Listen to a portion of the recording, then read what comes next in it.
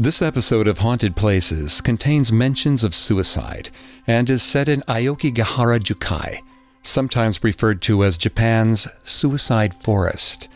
This name and its meaning has been called Japan's greatest shame. This episode was written by a mental health professional and a person who has experienced suicidal ideation themselves. Please use your best judgment to decide if this is an appropriate episode for you to listen to. If you or someone you love is struggling with suicidal thoughts or the impulse to self-harm, please seek help. Whether it's a therapist, a loved one, or your country's suicide hotline, do not be ashamed. Guards and volunteers walk Aokigahara every day, looking to listen and heal. You don't need to brave these dark woods alone. Now, let's start our story. When Hideo comes back from break, Takashi tells him they found another body. The station is right next to Aokigahara, and this is a far too common routine for them. It hasn't gotten easier. As always, they play rock, paper, scissors to determine who's going to spend the night with the deceased. Paper covers rock. Hideo has lost. Hideo approaches the room slowly. He has a duty now, but he's not looking forward to it. The man's body lies on a cot, waiting for the family in the morning. The corpse has started to release gases. The room reeks of death. Hideo sits down, averting his eyes, trying to give the man some privacy, wishing he could somehow lessen the defilement the poor man has suffered. A soft sigh leaves the corpse's lips. Hideo tenses. He knows it's just an involuntary muscle movement, a sign of a formerly living thing becoming permanently still. But he can't help feeling that he's not alone. The hours pass slowly. The corpse remains silent and still, waiting to be taken to his family. Hideo's presence keeps the Reikon, the soul, from becoming a Yurei, a restless spirit. It'll walk the dormitories if left alone. That's what Takashi told him when he began serving in this prefecture. It had seemed like an old wives' tale for an agnostic city boy like Hideo, but the earnest way Takashi had looked at him as he said it always gave him pause. He just started to doze in his seat, lulled by the absence of sound, when the clock strikes 2, the hour of ghosts. Hideo jumps up and scans the corpse. It's still there. Still eyes. Bloated face. He's tempted to leave the room, but Takashi's fears have become his own. He tries to radio for help. Something places its hand on the doorknob. Hideo watches as the handle turns slowly. It's just another guard, he tells himself. Takashi telling him that Seto had a nightmare again. It's not a guard that greets him. A bloated corpse shuffles forward on stiff legs, a savage necklace of bruising around its neck. Its eyes are vacant, but Hideo still feels the burn of a gaze in the room. The cadaver lurches forward and grabs him, breath putrid, jaws open in a permanent scream at the injustice, the dishonor, the pain of it all. All at once, Hideo realizes what has happened. They didn't find the other body in time.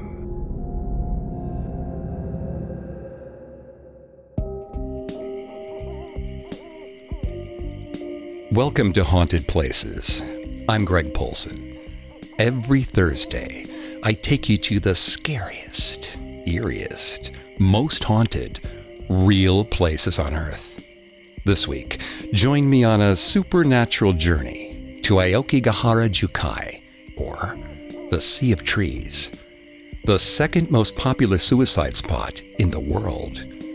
To this day, it's haunted. If you can't get enough haunted places, don't forget to subscribe. You can find us on your favorite podcast directory, as well as on Facebook and Instagram @Parcast, and on Twitter @Parcast Network. If you like what you hear, please leave a 5-star review, wherever you're listening.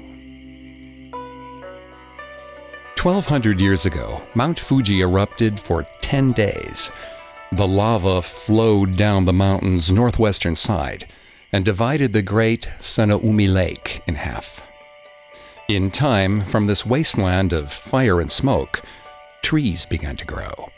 The igneous rock soon played host to over 3,000 acres of dense green forest. It isn't known when the forest known as Aokigahara became associated with death. Japanese spiritualism is profoundly complicated, with spirits and yokai, mysterious creatures that can work good or evil in the world, believed to be dwelling in both cities and the most remote of places. What we do know is that when you walk into Aokigahara, it quickly grows dark. Though the forest is young in geological and botanical terms, it is dense, quickly blocking the light from the moss and root-covered forest floor. Hikers often bring tape with them. Starting at the entrance to the trail, they hang colorful ribbons on trees in order to find their way back. The lava absorbs sound, making one feel submerged and alone, even in daylight. It's this isolation that gives the forest its other name, Jakai, the Sea of Trees. Is it any wonder that people say they hear voices in the woods? Some say that a novel published in the 1960s by acclaimed writer Seicho Matsumoto established Aokigahara's status as a locus for pain and sorrow. But the locals say that the yurei, or ghosts, took up residence long ago, when honor and duty converged to force families to make an awful choice. The Tenpo famine was never-ending. For 2 long years they'd been starving. The rumbling of empty stomachs was a common sound at the dinner table, as the whole family shared food as best they could. There were 8 of them. The parents and maternal set of grandparents took as little as they could to ensure that the 4 children got more than their fair share. But even those portions were getting smaller. They'd endured the floods, but the cold had done the crops in. After the children had gone to bed, it was time for the adults to talk. Shoji, the patriarch, spoke first. His words were barely above a whisper. He'd lived a long life, a good life. At 63, he had seen his share of natural disasters and invading foreigners. It was a life worth living, and, he argued, it was time for his life to come to a close. Plenty of other villagers had left their eldest on mountains and hills to wait for death. There was an honor in it. It was a noble action, sacrificing an old life to keep the younger ones fed. His son, Tatsuzo, did not share his sentiments. Shoji and Tatsuzo worked alongside each other and provided the family with the majority of their food. They couldn't afford to lose him. They argued through the night, their tempers fueled by the hunger in their stomachs. In the morning, Etsuko, Tatsuzo's mother, stood next to the paper doors. Tatsuzo asked her if she was certain. She nodded her head. Shoji placed a tender kiss on his wife's cheek. A goodbye.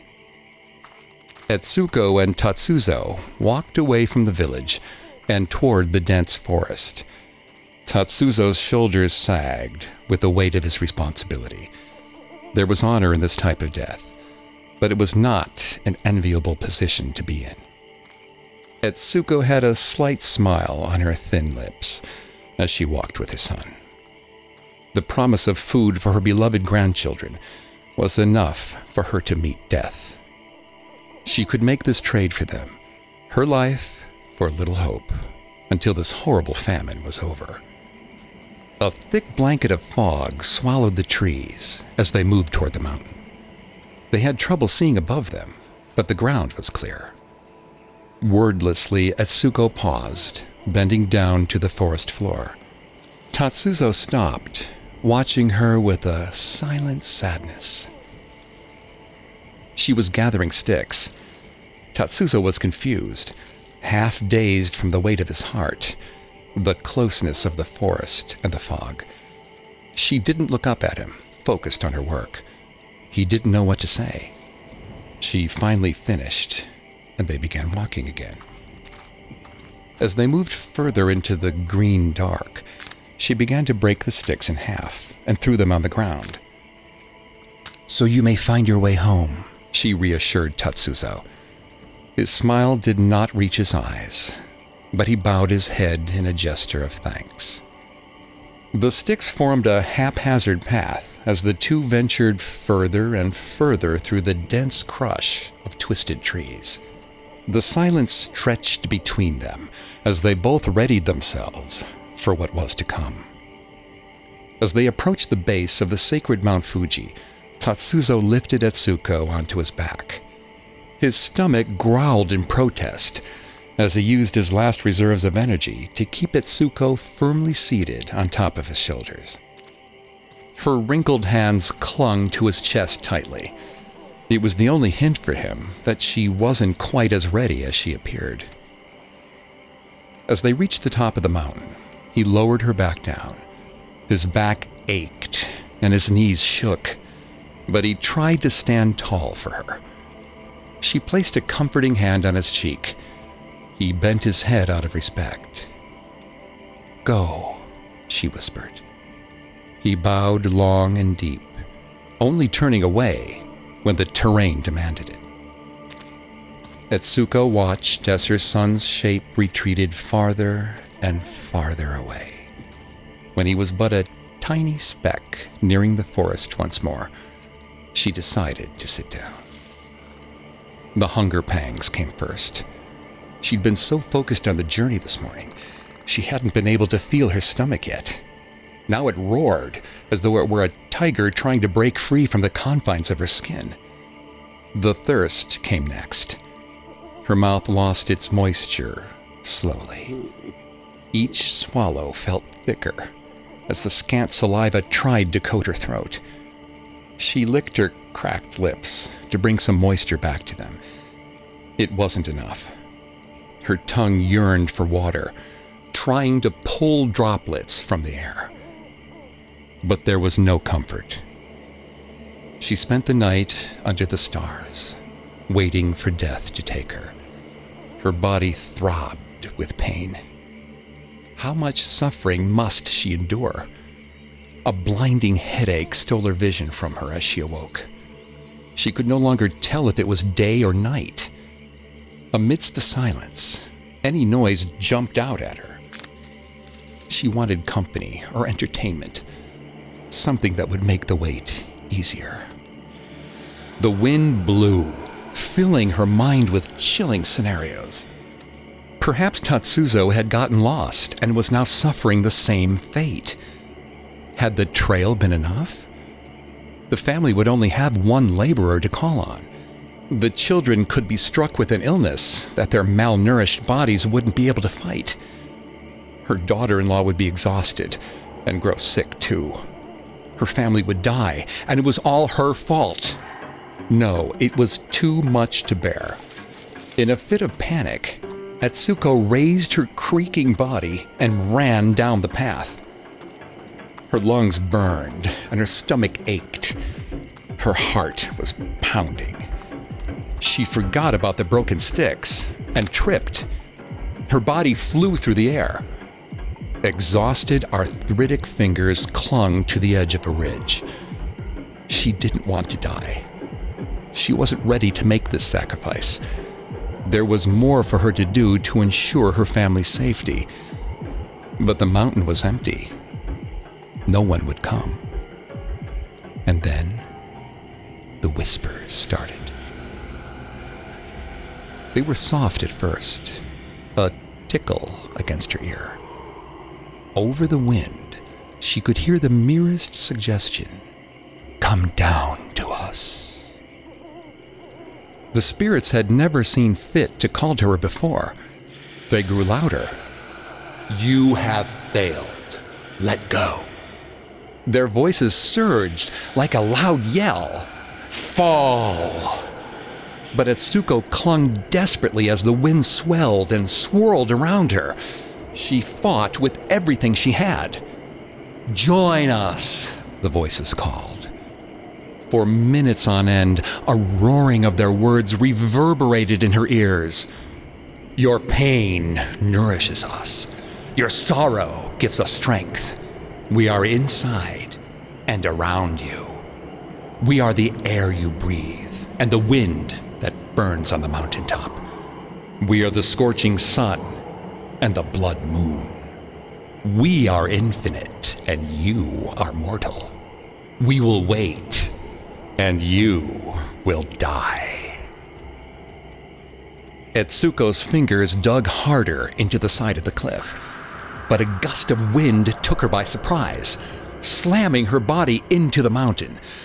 With a scream, her grip loosened, and she fell. Her neck broke with a brittle crack as her body hit the forest floor. They had stolen her honorable death away and trapped her in the in-between. The white snow had gone gray. The forest far below was a deathly white. She would not be able to return to her family during Oban. Now there was only the darkness, the cold, blinding light, and the wind. She released her own deafening scream. Somewhere, far away, Tetsuzo heard a whisper and stepped off the path.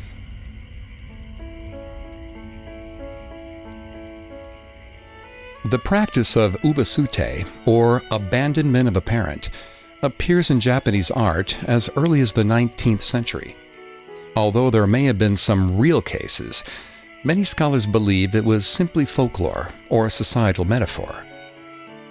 In recent years, a combination of a growing elderly population and a severe economic crisis has created a new form of ubasute, where adults drop their sick parents off at so-called senior citizen postboxes and never see them again. Our story will continue in a moment, right after the break. And now, let's continue the story. There are those that say the trees of Aokigahara have absorbed the tragic, restless spirits of the past, that the forest itself calls to them in dreams. But there is more to Aokigahara than ghosts. Japanese legend has no shortage of dark shapes that wait among the trees. Banri regretted killing Katsuji, but his child was missing and Katsuji seemed the most likely suspect after everything he'd done. Banri had been in anguish for his son and wanted to hurt whoever had dared to take him. Katsuji had pled his innocence for hours as Banri tortured him. No matter what Banri did, cutting his skin, breaking his bones, Katsuji claimed he had nothing to do with it. It enraged Banri. He'd been so blinded by his own pain, he never stopped to consider that Katsuji had been telling the truth. When Banri was growing up, his grandfather told him a story about a samurai. The samurai was tasked with killing a criminal. If the criminal's last thoughts were of vengeance, he would become an onryo, a vengeful spirit, seeking the samurai's pain and ruin all his life. But the samurai was wise. He let the man bluster and threaten as much as he liked, then asked the man to give him proof of his ability to act from beyond the grave. The man agreed, teeth gritted in defiance. As he raised his weapon, he instructed the criminal to use his onryo to bite a stone after his head had rolled from his shoulders. The man swore he would bite the stone. The samurai removed the man's head in one swift blow. It fell, slick with blood. and bounced once, twice, right onto the stone, its teeth firmly embedded. The samurai's retainers were terrified, but the samurai wiped his blade clean and sheathed it for safekeeping. He explained to his men that he switched the criminal's thoughts from revenge to biting the stone. The samurai and his men were safe for all the days of their lives. And so Banri followed his example. He kept Katsuji without food or drink for hours. After endless sessions of torture, he offered Katsuji some water. As the man drank, thinking of nothing but his own thirst, Banri cut off his head.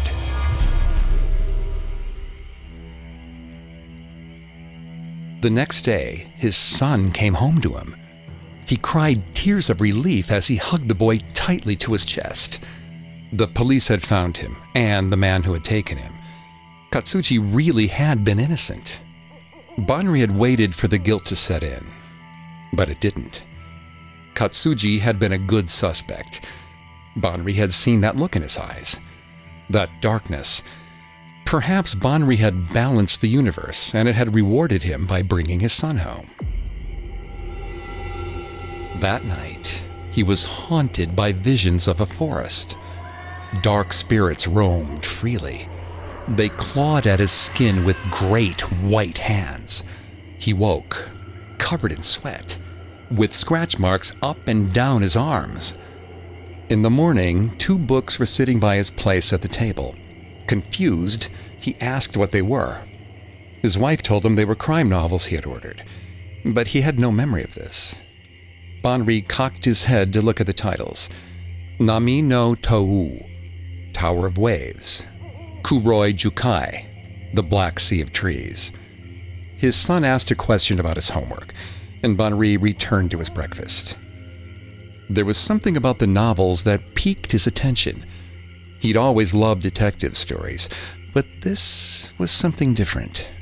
It was as though Kuroi Jukai was speaking to him, asking him to read its contents.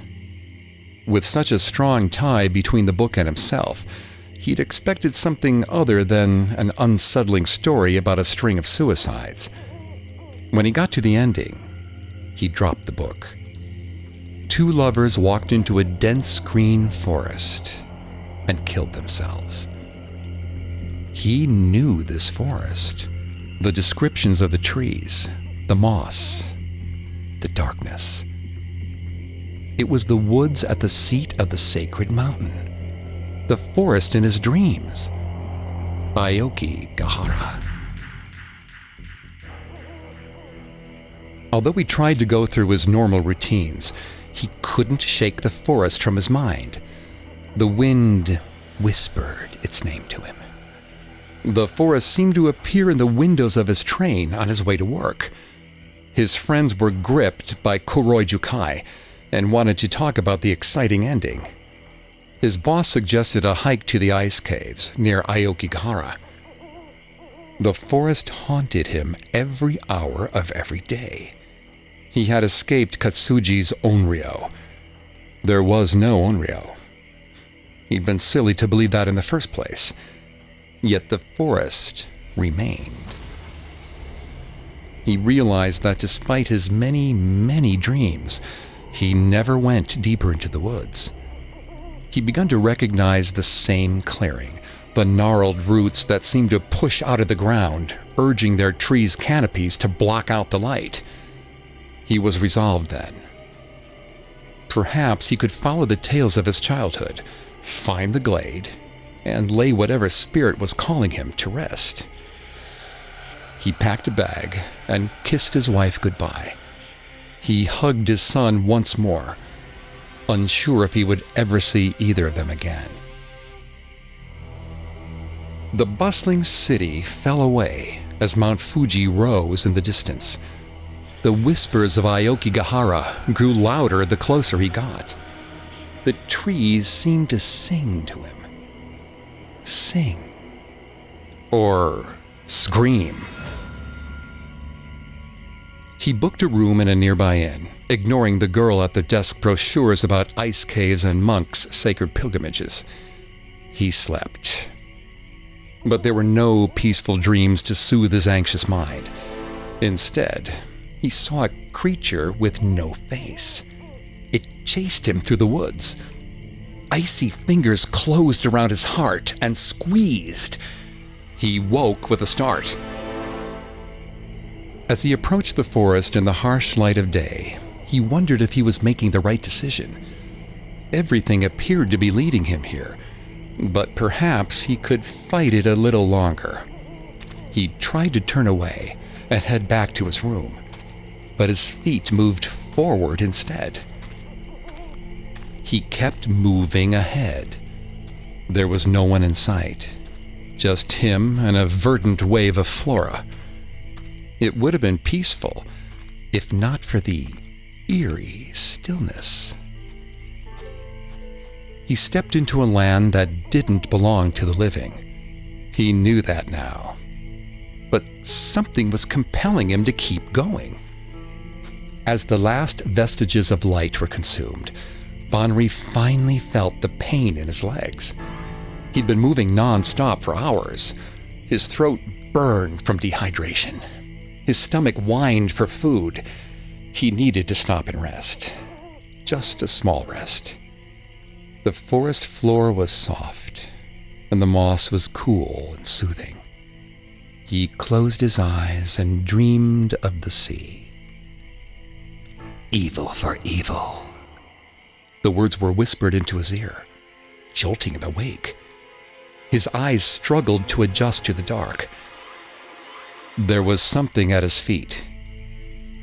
It wasn't a person, but in the dark it almost looked like one. A bulbous head sat on top of a lopsided neck, deathly white, with an almost moon-like glow. Its eyes seemed to roll out of its head below its midnight dark eyebrows. A white shroud loosely encircled its skeletal neck. Bones stuck out from the body at odd angles, but its legs joined and ended in a wisp. An impossibly large, gaping mouth smiled, revealing rows and rows of sharp, white teeth. Red eyes stared at Bonri with an intensity he had never seen. Bonri tried to scream, but his vocal cords were still. He tried to scoot away from the creature, but he couldn't move. Like prey before a snake, he was frozen by its savage stillness. Sweat clung to his skin like frost. This was the thing that had been calling to him for weeks. This was Katsuji's vengeance, personified. The creature opened its mouth wider, splitting its head in half. And then, to his horror, Bonri realized it wasn't a shroud around the demon's neck. It was a bib. It lifted Bonri's feet with clawed, chalky hands. This wasn't vengeance. Not for Bonri. His grandfather had told him about these. Jikininki, hungry ghosts, corpse eaters, the cowards, the selfish, cursed to consume the dead. With one large bite, it began to swallow Bonri's flesh and bones. Our story will continue in a moment after a brief message. And now, back to haunted places. The Japanese government doesn't publicize the suicide statistics of Aokigahara anymore. Perhaps they hope to make a new history for the lush ecosystem the eruption of the sacred mountain left behind centuries ago. There are truly beautiful sights to be seen after walking past the warning signs along the trail. They're doing their very best to turn people who would harm themselves back toward help. There are ancient caves, natural wonders with spiritual significance. More than one Buddhist monk is said to have locked himself away in a cave here for ritual fasting, eventually becoming one with the sacred mountain. Mount Fuji itself is a site of massive spiritual power in Japanese tradition. If you don't practice Shinto or Buddhism, you might focus on the natural wonders that lie before you. You might not feel the power of this place, and you will surely regret it. When your friend Brian suggested a stroll into the sea of trees, you were apprehensive. Neither of you had ever been to Mount Fuji, and its legendary views were tempting. You read about the floor made of lava rocks and the different caves. It was a geological wonder, but it was also home to a darkness you knew you couldn't ever understand. You planned to walk quickly and quietly through these areas, like holding your breath as you passed a graveyard. The first thing you notice is the abandoned cars in the parking lot. The forest has begun to reclaim them. A pile of leaves, a punched one-way ticket to the area. No need to return. Now, you stand at the foot of one of the many winding trails, ready to enter. It's bright outside. There's a soft rustling of trees against the wind, and the errant call of a bird. Brian packed tape for the two of you to use, just in case you get lost. You hesitate to step forward, but he's already started down the trail, his backpack receding between the Japanese cypress and the five-needle pines. The silence takes you both by surprise. All the noise gets swallowed up by the volcanic rock beneath the soil, and you can't hear anything but your own breathing. The dense canopy above gives a sense of twilight, though it's only midday. The green of the trees stands out amidst the dark bark and the ground. They're fresh and alive, but the stillness makes you feel like you're in a painting. It's easy to count the signs of warning alongside the path. They're spaced out at even intervals, and each contains its own plea in kanji and kana. Please consult the police before you decide to die, reads the sign closest to you. One further up ahead states, your life is a precious gift. They're everywhere. Large wooden engravings. Smaller signs hanging off thin ropes that keep you and Brian from wandering through the more upsetting parts of the forest. The path becomes harder to discern. You tape a ring around a nearby cypress and gently begin tugging on the roll of blue painter's tape as you and Brian walk further into the lush green. There's a glimmer of white just off the path. Before you can stop him, Brian has left the trail, bringing the tape with him, hanging it on the trees. You take off after him, carefully. Trash is scattered on the path in front of you.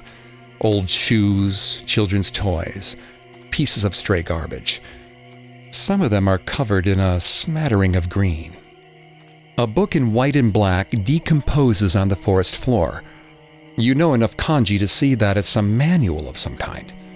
The words, "to die," assault your vision. The last clear words on the wet pages. Brian says it's clearly the leavings of bad campers. You know camping isn't allowed here. You look behind you, hoping to see how far the two of you have come, but the trees blur together. Your head swims as you try to make sense of the tangled shapes that blend together in the limited light. It's impossible to say where you are, but you know that if you just go back to the path, you should be fine. You have the tape. The anguish of the scream stops you both in your tracks. You share a brief look before you both take off running toward the sound, not even knowing why. You fly over the thin ropes that are meant to keep you safe, dashing through the forest toward the sound. The blue tape falls to the ground as you try to yank it along the way, breaking with a deafening snap. You stop for a second to get your bearings. The scream was faint, but you know that you heard it. You stop to listen again. There's only silence. Quiet as a temple. You turn around, trying to figure out where you came from. "What do you think?" you say to the empty air next to you. Brian is gone. You scream his name loudly, hoping that he'll call back to you. You were both running in this direction, right? Or was it the opposite direction? You yell again, your vocal cords straining with the effort. It's like you're underwater. Another scream cuts through the silence. You aren't sure if it's the one that started you running or your friend calling out to you. It doesn't much matter at this point. You run as fast as you can toward the sound. You leap over a yellowing skull and empty set of clothes as you chase the sound farther and farther into the crowded forest. You hear nothing outside of the scream and the crunch of your hiking boots. And then, the scream is gone. You remember the tape that you could have followed back through the path. Now, it's lost. And so are you. There's no sign of your friend. You survey your surroundings. There are photographs and notes nailed to the trunks of the trees.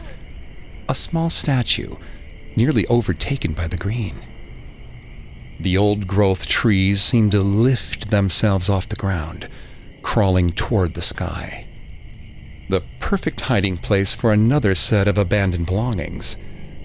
Roots entwine themselves together, forming a mossy carpet, almost like a coral reef.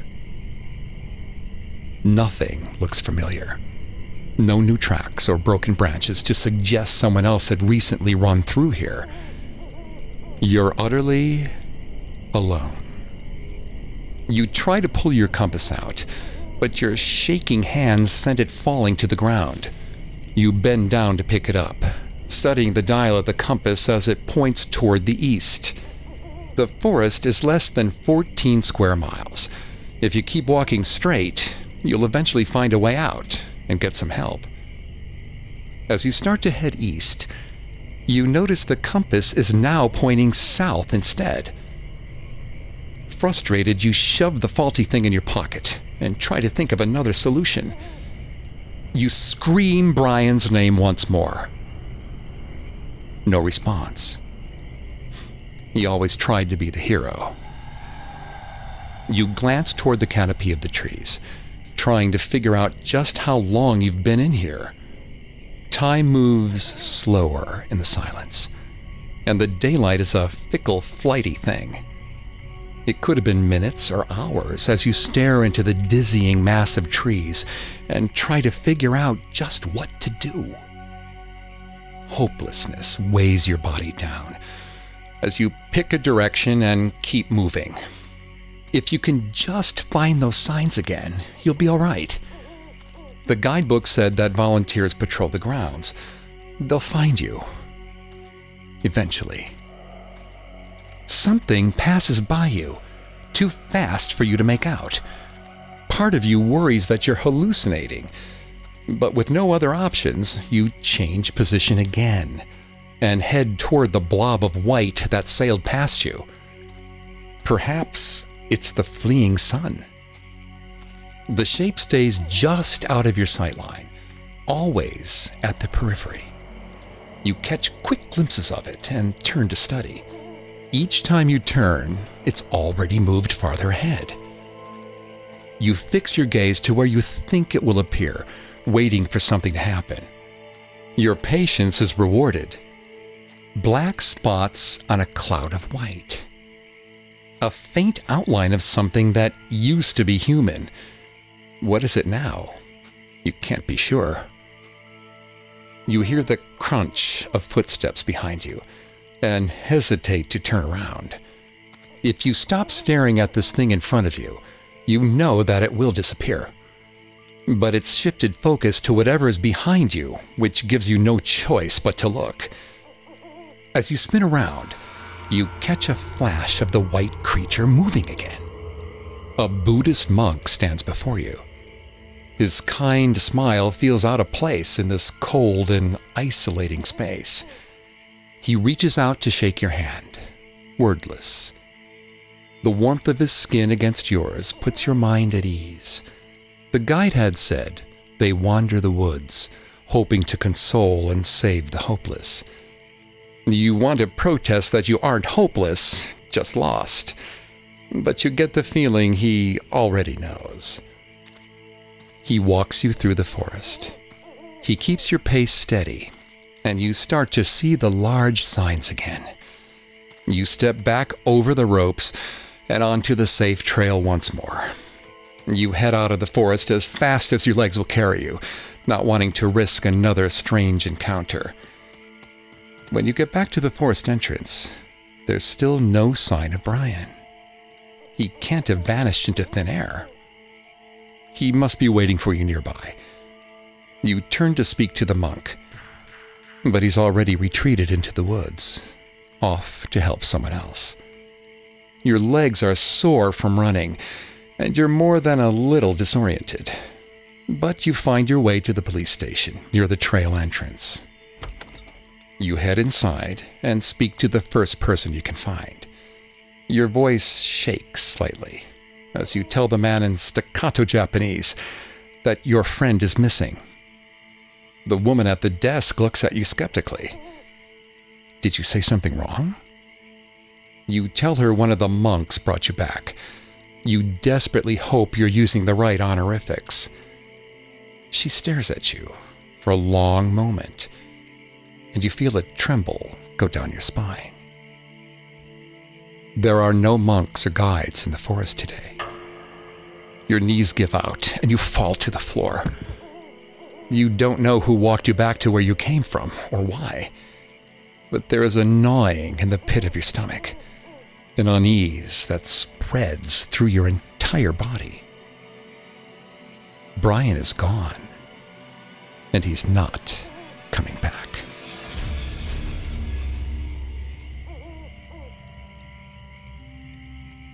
When Mount Fuji erupted in 864, nearly wiping out the population of what would later be called the Yamanashi Prefecture, the emperors quickly divined the cause. The Shinto priests had been derelict in their worship of Mount Fuji's deity, Asama no Akami. The region is now filled with over 1,000 Asama shrines. They offer protection against the public's destruction, but haven't been able to cleanse the forest of its private pain. Aokigahara is a place of great sorrow, but it's also filled with life. The urban legends describe it as a forest without birdsong, but there are birds, bears, deer, mink, foxes, mice, and numerous kinds of flora, from the ground to the top of the canopy. So don't be too upset if you hear a branch crack in the woods. It might not be a jinkiniki or an onryo. Just make sure you leave the forest the way you found it, or you may not leave it at all.